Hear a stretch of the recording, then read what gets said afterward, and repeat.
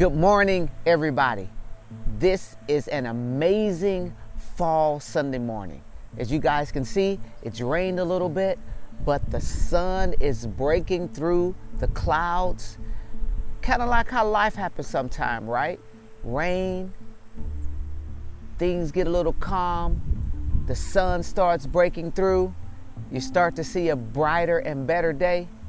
I got an encouraging word for you. Question: what are you saying to yourself in those rainy moments? Right? I got a great story for you today. It's not my story. It's actually the story of King David. You guys know it.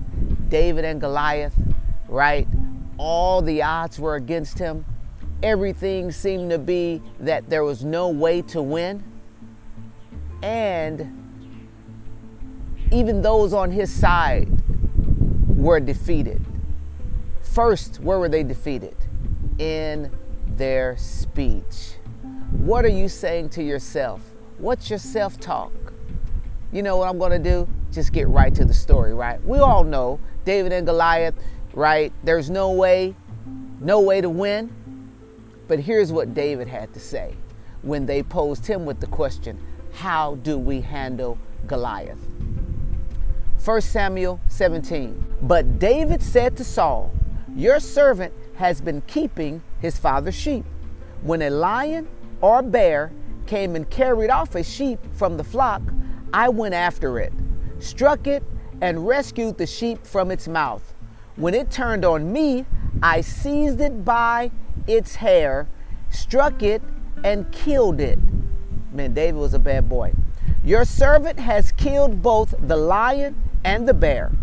This uncircumcised Philistine will be like one of them, because he has defied the armies of the living God. The Lord, who has rescued me from the paw of the lion and the paw of the bear, will rescue me from the hand of this Philistine.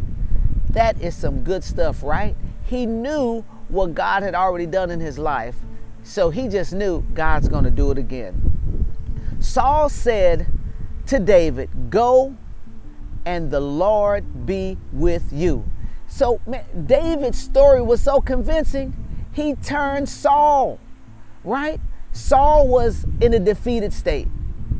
When you share an encouraging word with somebody, it has the power to change how they think about their situation.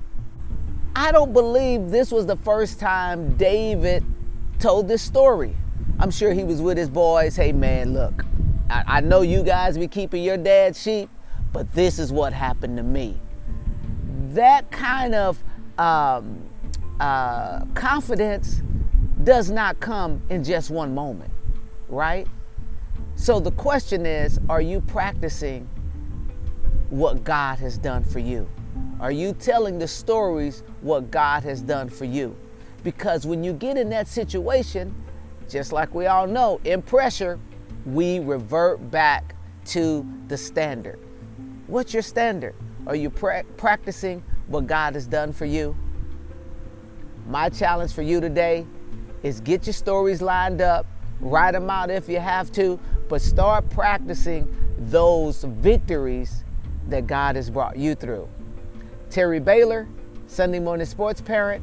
Enjoy your friends and your family. Talk to you next week. Bye.